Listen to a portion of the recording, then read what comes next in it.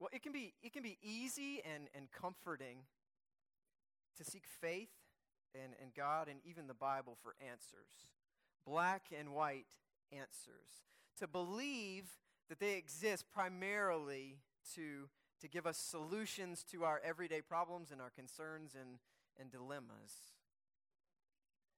But there is really nothing quite like a good question. Certainly, we have questions of God, lots of burning questions, I'm sure, things we don't understand, things we want to know more about. If you're like me, maybe you keep this mental running list of questions that you want to ask God one day. But have you ever stopped to think about the questions that God asks us in the Bible?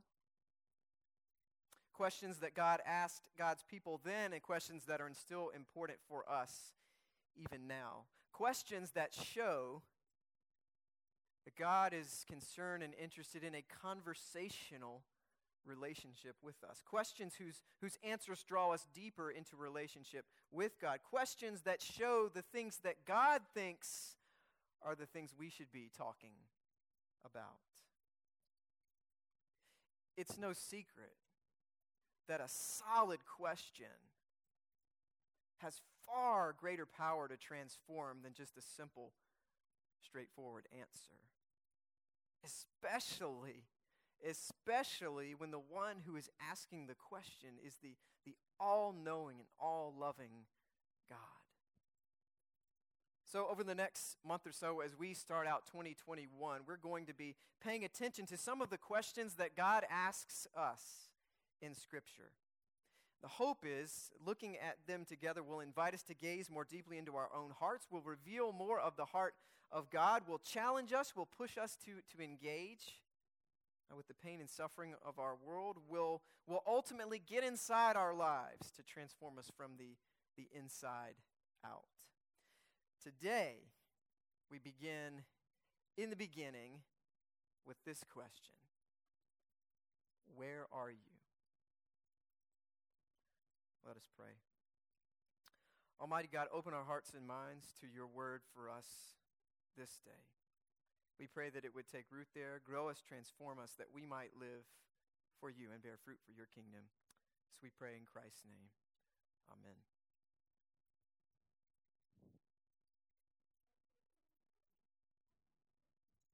Our scripture this morning comes from Genesis chapter 3, verses 1 through 9. Listen for God's word.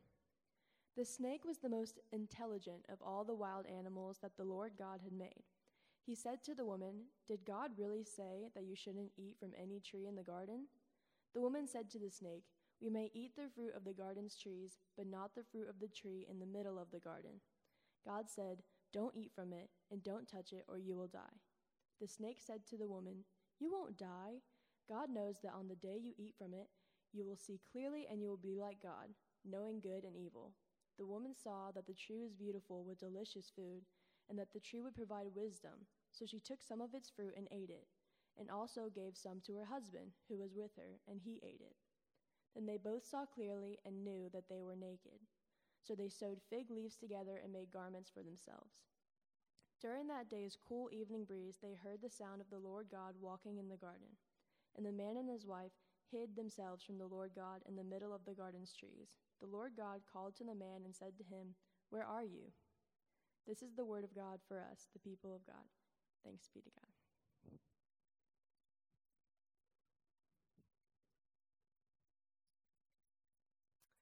If you've ever played hide and seek as a kid, or if you have kids now or grandkids and you played hide and seek with them, then you know the feeling of hiding, right? Of hiding and holding your breath, hoping to be missed. And you also know the feeling of being found, or the feeling of knowing that someone is searching for you, looking for you. Most hide and seek games that I've ever been a part of involve at some point someone, usually the seeker, saying, "Where are you? So-and-so, where are you?" I love hearing the sweet voice of my middle son calling out in abbreviated form, "Daddy, are you?" I also love calling out that question to my kids when they're hiding and I'm looking for them, even if I happen to know where they are already. "Where are you?" Beneath that question is love, belonging, the feeling that an absence is noticed and something is being done about it, even if it's just a game. The very first question that God asks of us in the entire Bible is that same question. Where are you? Where are you? It comes from the creation story that we just read. God had created a world full of beauty and order, with oceans and skies and mountains and trees and plants and animals and human beings made in God's image. And God charged humanity with partnering with God to bring about and create more order and more beauty in God's good world. Of course, soon after Adam and Eve had been created, they broke the one and only rule that God had given them, and as a result, rebelled against God, and sin entered the world that had been made whole and broke it. Tragically, closeness with God and closeness with each other, closeness with the rest of creation was warped and damaged by sin. Whereas before, Adam and Eve had no fears, no doubts, no shame, no sense of want, no self-preoccupation, because they walked with God and trusted in who God said they were. Now, the Bible says that they were naked and ashamed. In other words, now they felt the guilt and insecurity that came from a damaged relationship with God. Instead of walking with God freely and transparently, instead of walking with each other freely and transparently, Adam and Eve hid. They hid from each other by sewing fig leaves. They hid from God by hiding behind the bushes in the garden.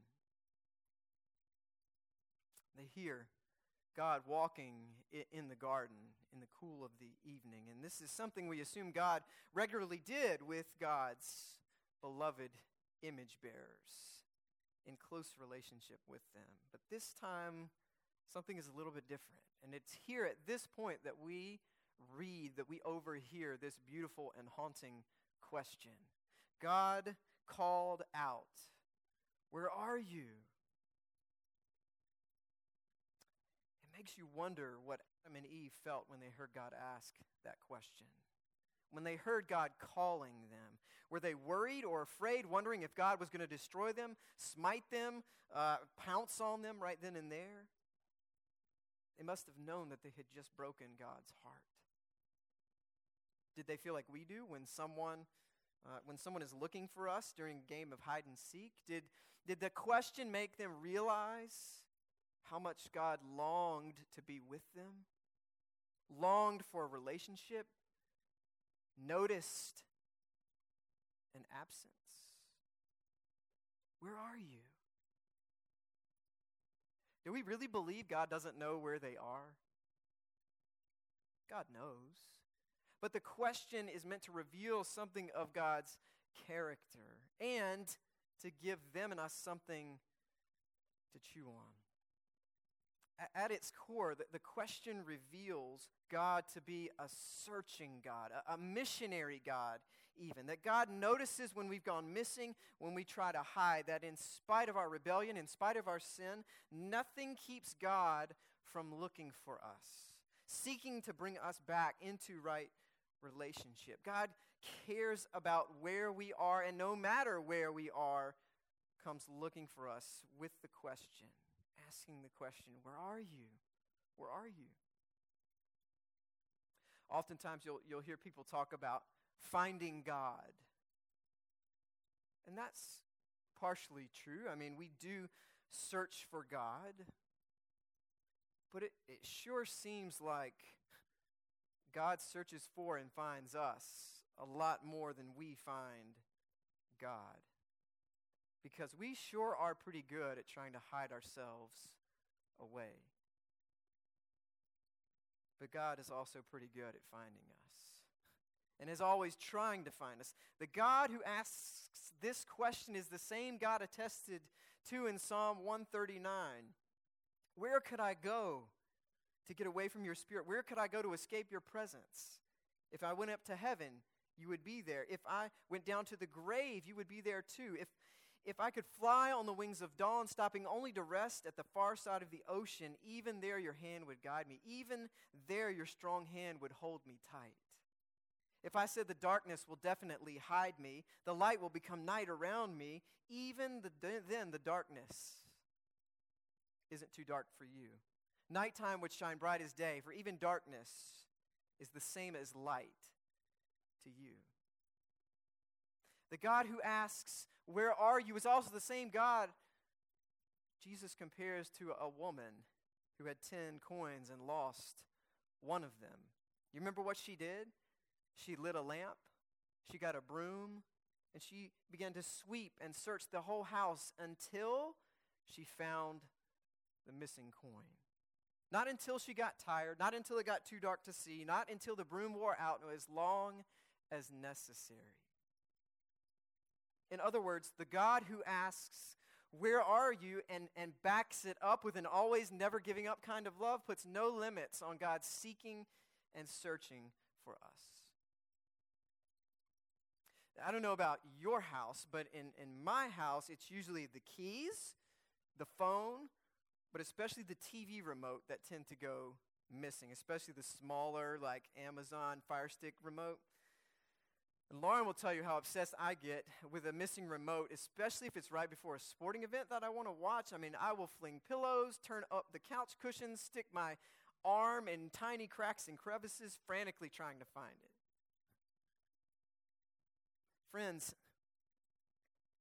how much more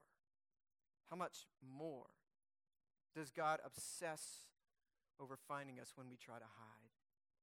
When even we don't know where we are. Where are you? Reveals a God who looks for each and every one of us until we are found. Because God deeply desires an intimate relationship with each and every one of us. And God always starts the conversation first by asking us where we are. Human beings don't ask God, "Where are you, God?" first. God asks us where we are. God starts the conversation. God initiates the relationship out of God's searching heart of love. Our hearts have been wonderfully fashioned for this divine connection with God, and nothing but a close relationship with God will ever do. Where are you? That question is also powerful when you think about what it means for us. Think about what it means when God asks us, "Where are you?" And put the emphasis on the you. Where are you? As in, where are you? The real you. The you sometimes try to hide from God, from others, even from yourself. Where is the you that you don't put on Facebook and Instagram and Snapchat and Pinterest? Where are you? Just recently watched the movie Safety on Disney Plus, and it's about a Clemson football player named Ray who comes from this incredibly challenging home situation, who's forced to care for his little brother while playing football and studying at Clemson. And for much of the movie, the first part of the movie, Ray is forced to hide his brother in all kinds of funny ways on campus. But he also hides this complicated part of his life and story from the rest of the team and from the coaches and even from the girl that he likes. You know, a lot of us are like Ray. If we're really honest with ourselves, we cover ourselves up with fig leaves all the time. We hide who we really are. We're afraid that if other people or even God, even though God knows perfectly already, found out who we really were, maybe they wouldn't love us as much or the same. We would no longer belong. We would lose purpose. We would no longer be acceptable.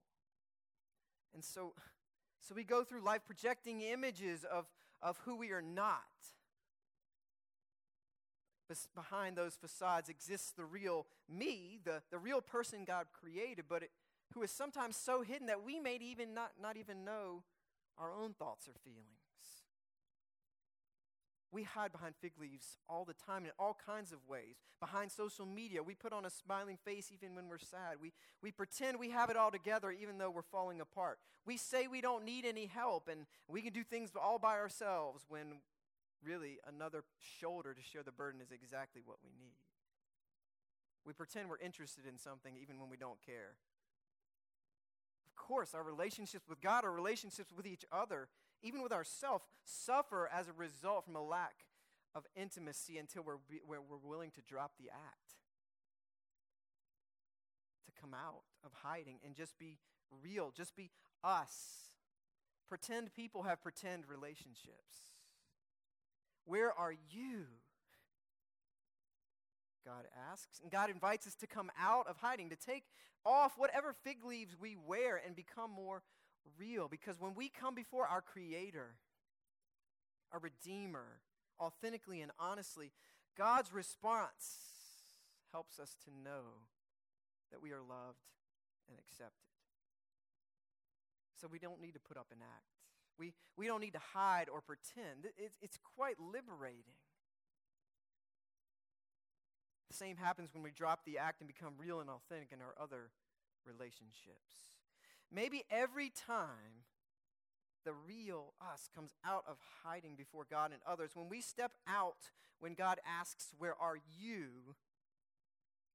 we experience love in deeper and deeper ways. Where are you? Where are you? Where are you? And my wife asks me that question sometimes when I'm in my own mind, lost in my own mind, as a way to say, like, hey, where are you? Like, can you be present with me right now?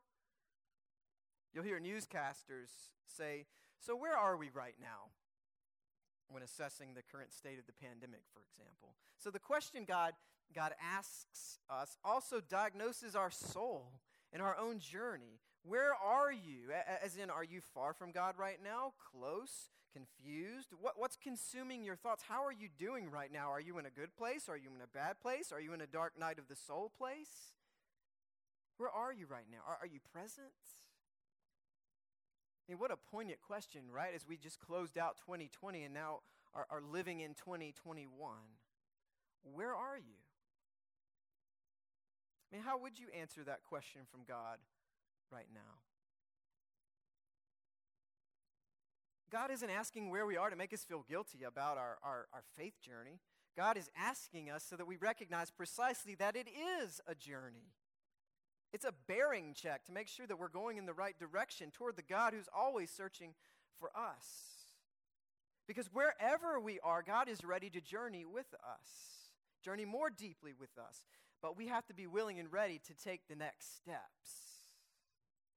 And it's hard to take the next steps if we aren't aware and transparent about where we are at any given moment. Plus, the God who comes searching for us expects us, wherever we are, to be a part of God's searching work, right? To search and find others who are lost, who may be hiding.